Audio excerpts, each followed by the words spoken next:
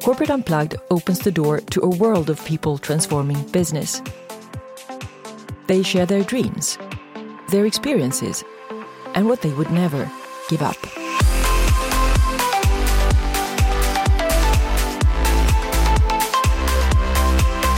I'm so glad to have Gary Ridge here with me from San Diego. Welcome to my podcast, Gary.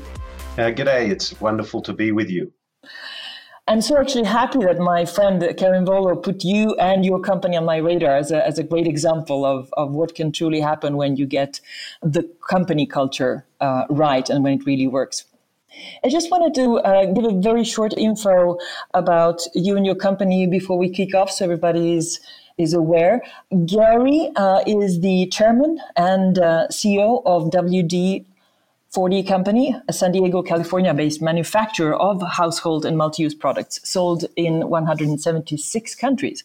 And the company has one of the highest employee engagement rates in the world. And Gary is also working as an adjunct professor at the University of San Diego, where he teaches leadership development, talent management, and succession planning in the Master of Science in Executive Leadership program. You've created an extraordinary culture in your company, teamwork with other people, of course, but with a very strong sense of belonging and meaning. How did you know what was the right thing to do, actually? What was guiding you? I don't know that I did know what the right thing was to do, and I guess that was the curiosity that started the adventure. Back in 1994, I moved from Sydney, Australia, which is my home, to San Diego to be here at WD-40's global office. And in 1997, I got the opportunity to lead the company. And it was that time that I realized that micromanagement wasn't scalable. And if we were going to realize our dream, which at that time was to really take our blue and yellow can with a little red top to the world, we had to create a culture that wasn't micromanaging, that set people free, that gave them freedom. And I learned that because I went back to school. Just after I became CEO, I went back to school. I went to the University of San Diego. I did a master's degree of leadership. That's where I met my dear friend Ken Blanchard, the 1 Minute Manager, who was one of my professors. Subsequently, we wrote a book together. But I really was intrigued with the power of servant leadership. Aristotle said in 384 BC, pleasure in the job puts perfection in the work. And I really believe that that's something that we need to do to build an economic environment for our companies that firstly serves the people in the organization. And if we take care of them, they will take care of our customers. So that's where the journey began. How do you feel that you've changed or grown as a leader in this last, let's say, decade? I've got very comfortable with a lot of things. I've got comfortable with the three most powerful words that have a great meaning to me. Those words are, I don't know. I've got very comfortable with being probably wrong and roughly right in most circumstances. I've got comfortable with understanding that leadership is a balance between being tough-minded and tender-hearted. I've got really comfortable with respecting, honoring, and cherishing and being very grateful for the people that come to work every day and bring their best selves to work. And with the responsibility that our job as a leader is to help people step into the best version of their personal self. That's like music to my ears. But tell me, do you know many leaders out there that think like this and that operate like this? No, but I think there is a growing community of leaders who understand that being someone who is a servant leader is going to pay dividends. And at least in corporate America, they're not just talking about the purpose of businesses to create a bottom line. Certainly it is to create a bottom line, but it's also to create a community that people come to work. You know, I often say, imagine a place where you go to work every day. You make a contribution to something bigger than yourself. You have a just cause. You learn something new. You feel safe. You're set free by a set of compelling values and you go home happy. And our job is to send people home happy, because today business has a bigger opportunity than ever before to change the world. And how do we do that? By creating workplaces that actually are beneficial to people's lives through helping them be better, be educated better, and treated with respect and dignity. And that's so important. I meet so many leaders that are frustrated that they feel that they would like to work like this, but then they say we don't have any, official, particular, specific, concrete KPIs that are measuring these aspects. What do you say to them? I say that's an excuse because they haven't tried it. I know Simon Sinek's a good friend of mine. His latest book, The Infinite Game, really tells the story. We have to play the infinite game. We have to build a culture where values plus behavior times consistency creates the environment that actually produces the results. Interestingly enough, we've proven you can do it. In the 20 years that we've been becoming a better servant leader company, we've 4x'd our revenue, we've 10x'd our market cap, and we've taken our employee engagement to 93% compared to the average that's out there that's about 33%. And 99% of our people globally say they love to tell people they work at WD-40 Company. And here's a one that'll blow your mind. 96% of our tribe members say they respect their coach, who is their boss. Not like, but respect. So I think we have proven that if your focus is around building a servant-led, highly engaged culture, you will get the results. But it's simple, not easy, and time is not your friend. And if you take the short-sighted view that I have to have this result in the next 90 days, you won't get it, because you can't sprinkle fairy dust over an organization and turn it into a culture that produces the sorts of results that people can produce if they're given the opportunity to do it in a caring way, showing candor, accountability, and responsibility. I read somewhere, I think it was somewhere on in an interview or so with you, you said that our values grant us freedom so we can each make autonomous decisions, yet still act as one. And that's, I think, is the beauty of these things. When you have such a strong corporate culture and a strong, as you say, tribe, I mean, there is a self-leadership built into it. And the energy and the focus is directed on the right things. Oh, yes. Seth Godin often says when he relates to values, people like us do things like this. And our values really are a reflection of people like us do things like this. And our 6 values that we have, which are hierarchical, are the written reminders of the only acceptable behavior in the organization. But they're there not to restrict people, they're there to set them free. So we are very clear around what each of our values stand for, and we expect these values to be used, and they are used, as people make decisions and move through the organization doing their daily work. But would you say, I remember once a couple of years ago, I spoke to Richard Barrett, who's working very much with values. And he said that a value is an expression of a need. So you might have a certain value as a person or as a company today, but in a few years, you've evolved and you've reached a point where you have other kinds of needs, which are expressed through a certain set of values. So those things change. Is that your opinion as well? Well, to us, values, a set of values, are a number of statements of behaviors and outcomes that hierarchically are more important than others. The values that we have at the company have pretty much been the same for the last 20 plus years. And, some people say, you see some values where they say honesty and integrity are values. They're not values, they're prerequisites. Our values are statements of what we believe is more important above other things. For example, our number one value is we value doing the right thing. I don't care in what decade you live. valuing doing the right thing to us still holds as number one value.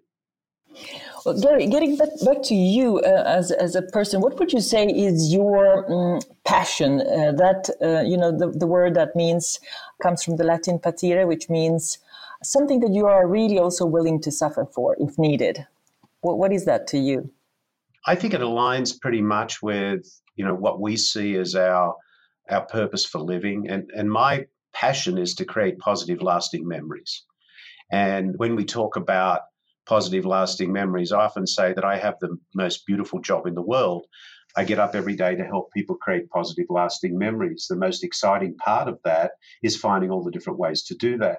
If you look at the just cause we have as an organization, it is to make life better at home and at work. So I don't think I'm passionate about making life better. I'm passionate about creating positive, lasting memories.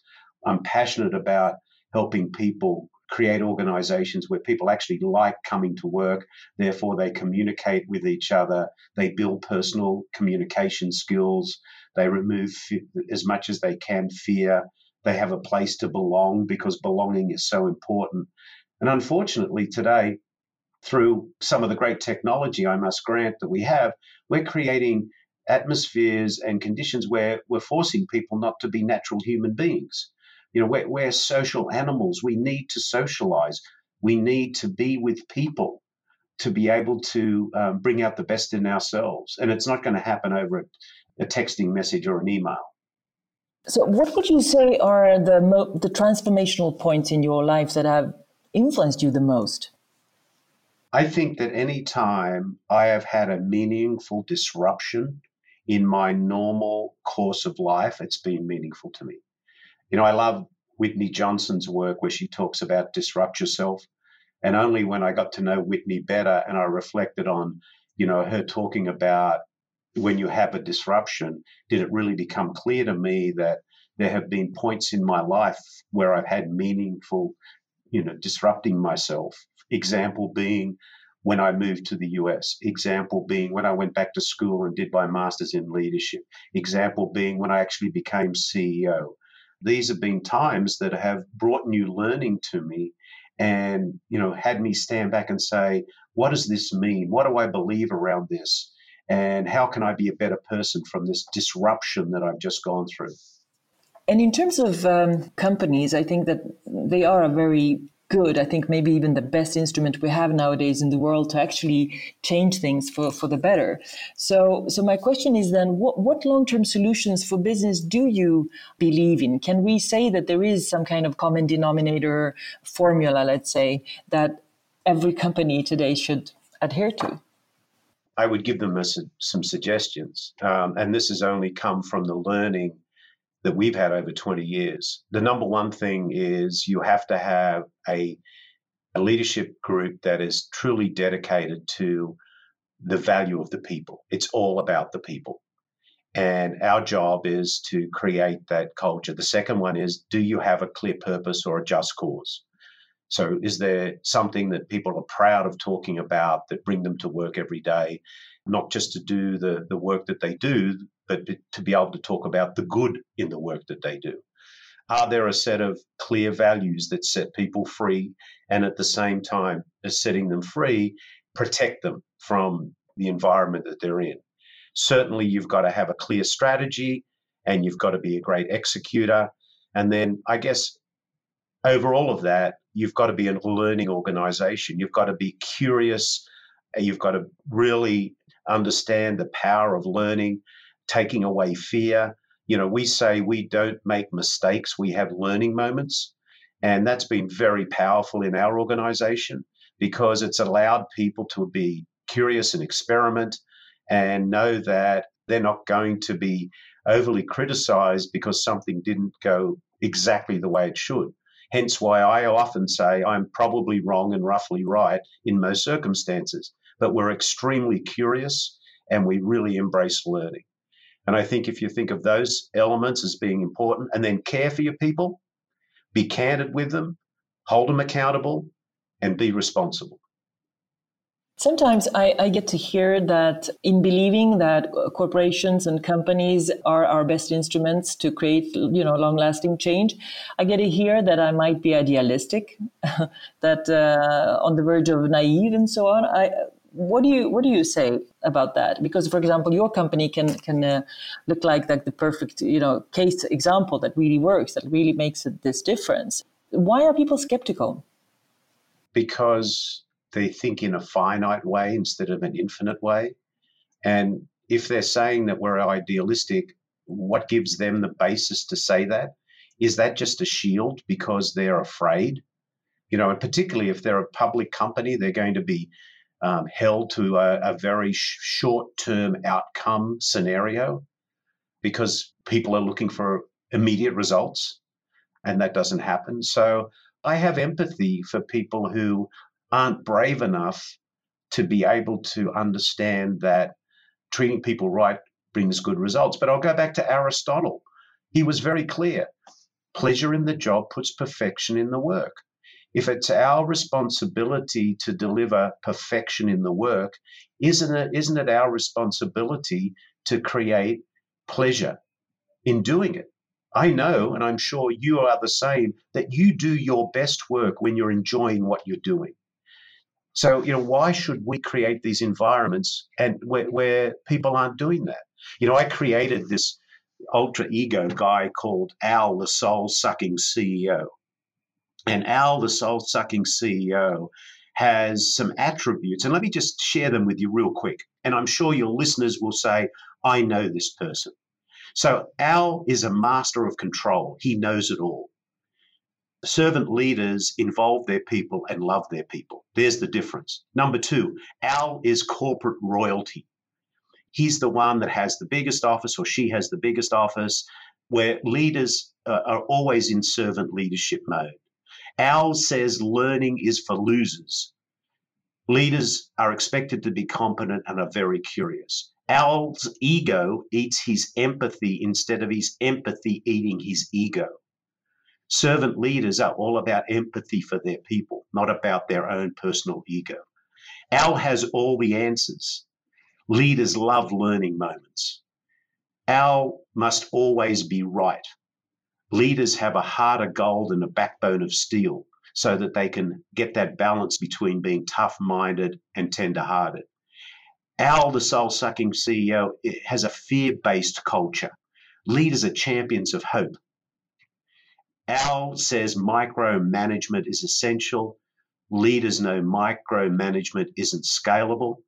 Al does not follow through on his commitments or her commitments. Leaders always do what they say they're going to do. And Al hates feedback. So there is a description of someone whose behaviors create a culture where people don't enjoy what they're doing. Therefore, they're not going to create their biggest work or their best work. That was a good one. And if you would be forced to give one piece of advice to leaders out there, what would that be? It's not about you. It's about the people that you're there to lead. Leadership is not about being in charge. It's about taking care of the people in your charge. Let go of your ego, become a servant leader, and really benefit from the joy that brings, because our job is to help people step into the best version of their personal self. And Gary, if you would assume that you have all doors open to you and all resources available right now, what would you then rush to innovate or change? Be it in your environment or elsewhere in the world? Well, this is going to be an interesting answer, but I don't know that there's a single thing you can do. What I would believe is so important is to really understand that empathy and paying and being respectful and treating people with respect and dignity is really important. And trying to do something around discouraging the real terrible disease of loneliness that's out there right now, that's being created by this separation that's caused in many, many ways. Yeah, that's really a huge problem with this sense of loneliness. And I'm experiencing just firsthand now, as I'm right now in Milan. We are on this lockdown situation because of the coronavirus, and we are all kind of we shouldn't, be together with anybody. So we are all isolated in our micro families and so on. And this sense of loneliness is really, really, really taking its toll. I can see people getting more, not just fearful, but they're just getting more, sad. And it's like being social and being with people is a necessity. It's our oxygen. And you know what happens in the absence of being able to have that interaction with people, we start telling ourselves stories. And those stories become our truth. And, one of the great things about being able to interact with people, you're able to share points of view and it has you think. But could you imagine if the only person we ever believed was ourselves? And isolation creates us to only believe ourselves. And then it's natural that we start making up stories because our reptilian brain is saying, is this good or is it bad? Am I safe or unsafe? Is this for me or against me? And it starts to go into protection mode and people start to make up these horrible stories that nobody's helping them not believe, and they become depressed. This is a serious situation. Yeah. And by the way, when we are talking about this coronavirus, even if everybody's, fed up thinking about it, even because it's so dense, what are you doing anything in particular right now in your company in order to be on the alert or proactive? Yeah, of course. The number one responsibility and love we have is to protect our people. So we're communicating with our people on a regular basis. We have a issue response leadership team that I've put together globally. We're meeting regularly. We're reviewing the situation. We're then course correcting or pivoting to make sure that, number one, our people are safe, and then number two, to help provide them with whatever support we can to help them get through it. This too will pass. Right now, it's all about communication, and also, having great sources of reliable data. The World Health Organization has a great website that we're plugged into. We're monitoring it on a daily basis. We've made decisions to cancel things that we were going to do where we felt we would put our people at risk. So it's really today, it's about being closer to our people than ever before. Yeah. At least here, there's a lot of discussions about, at the end of the day, I know very many people that have, during the last couple of weeks, only lost their work because of this. And one would say, come on, this is temporary, hold on. But there's a lot of sectors that are directly impacted in such a big way that they just have to release people. So even if obviously we're doing this to protect everyone as much as possible and so on, it really has enormous financial effects on people already now. I agree. It's tough. I feel for the people of Italy because we're coming into the summer and tourism is huge. It touches so many areas, whether it be tourism is one of them. People are cancelling their vacations. They're isolating. And let's just hope that, we get some light at the end of the tunnel soon and this passes through so we can let people get back with their life. But, I was in Sicily only a couple of weeks ago. And I was in Corleone doing a tour there, and I was talking to a tour guide there, and this hadn't even got anywhere close to the escalation that it is now. But this person was extremely concerned. They had bookings out into the summer, and people were kind of hearing noises now that this might not happen. And he said, I don't know what I'm going to do. This is my income for the year, and it may well evaporate. So it's serious times. If you were to give an advice to yourself, I don't know, like 15 or so years ago, what would that have been? I'm often asked that question, and one of the challenges I have in life is actually remembering 15 years ago. But I think the thing that I would, if I had to live it over again, because I think advice comes from experiences, and it's hindsight is 20/20, and I think living forward now, the advice I try to give myself is to be even more open-minded, to continue to question why I believe what I believe, to really understand that it's about empathy, not ego, to be very comfortable with not having to know everything. But I have this thing, education is when you read the fine print. Experiences is when you don't. If you put both of those two together, you actually get learning. From learning comes knowledge, and knowledge comes wisdom. So I think in life, we go through this journey of education, experience, learning, knowledge, wisdom, education, experience. So I guess the advice I would give myself is continue to do that. What do you think right now is the most important thing for companies to focus on right now? Building a place where people go to work every day. They make a contribution to something bigger than themselves. They learn something new. They're protected and set free by a set of values, and they go home happy. Creating a culture that helps people step into the best version of their personal self. And from that, purpose-driven, passionate people guided by their values will create amazing outcomes. And Gary, just to finish off with a, if possible, a bigger question, what do you think the world needs most at this time? Love. Love, both, you mean love for themselves and for others and for the whole world, or? Yes, we need to realize that we need to be grateful, and we need to realize that life is a gift and we shouldn't send it back unwrapped, and we should be balanced and try and be more compassionate. And it's not about me. It's about all of us surviving. And do you see around you that we are like moving in that direction of people being increasingly aware of this fact? Sometimes I see it in some circles, and others I don't. So, I guess it's a matter of how many can influence how many, which is really important. Are you involved in any other organizations or networks and so on in order to, have a good impact above and beyond your company, of course? Well, yeah, I'm involved in a group that is dedicated to paying it forward. It's called the MG100. It's a group that was being formed by Marshall Goldsmith, and there's about 200 of us in that group globally now that are dedicated to paying forward our principles of leadership, which I think is really important. So that's one of the areas that I'm really focused on. And then, of course, I teach at USD and a couple of other universities where I try to share that the experiences we have had are worthy of people considering, because it can create better outcomes. And then there's, non-for-profit and philanthropic things that I privately am involved with that probably don't mean much to anybody else.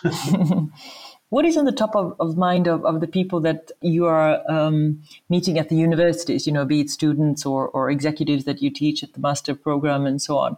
What do you feel is on top of their priorities right now versus maybe 5-10 years ago? I think there's a bigger awareness around the impact we can make on the world, both from a climate, from a sustainability, and from a way of actually impacting cultures within organizations. So I think it is starting to raise its awareness, but I think people are thinking more about what are we building for tomorrow than they did 10 or 15 years ago. Yeah, thank God it's like that, right? Yeah.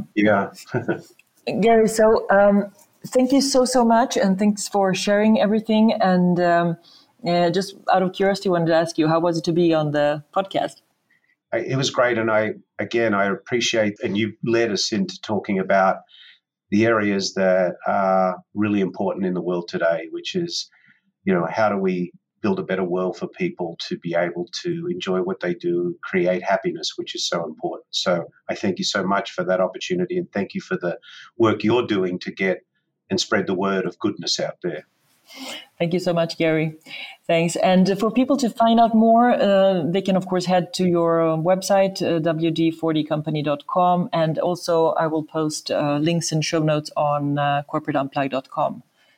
Yeah, and I also have a website called www.thelearningmoment.net, which I write blogs on and stuff. Okay, great.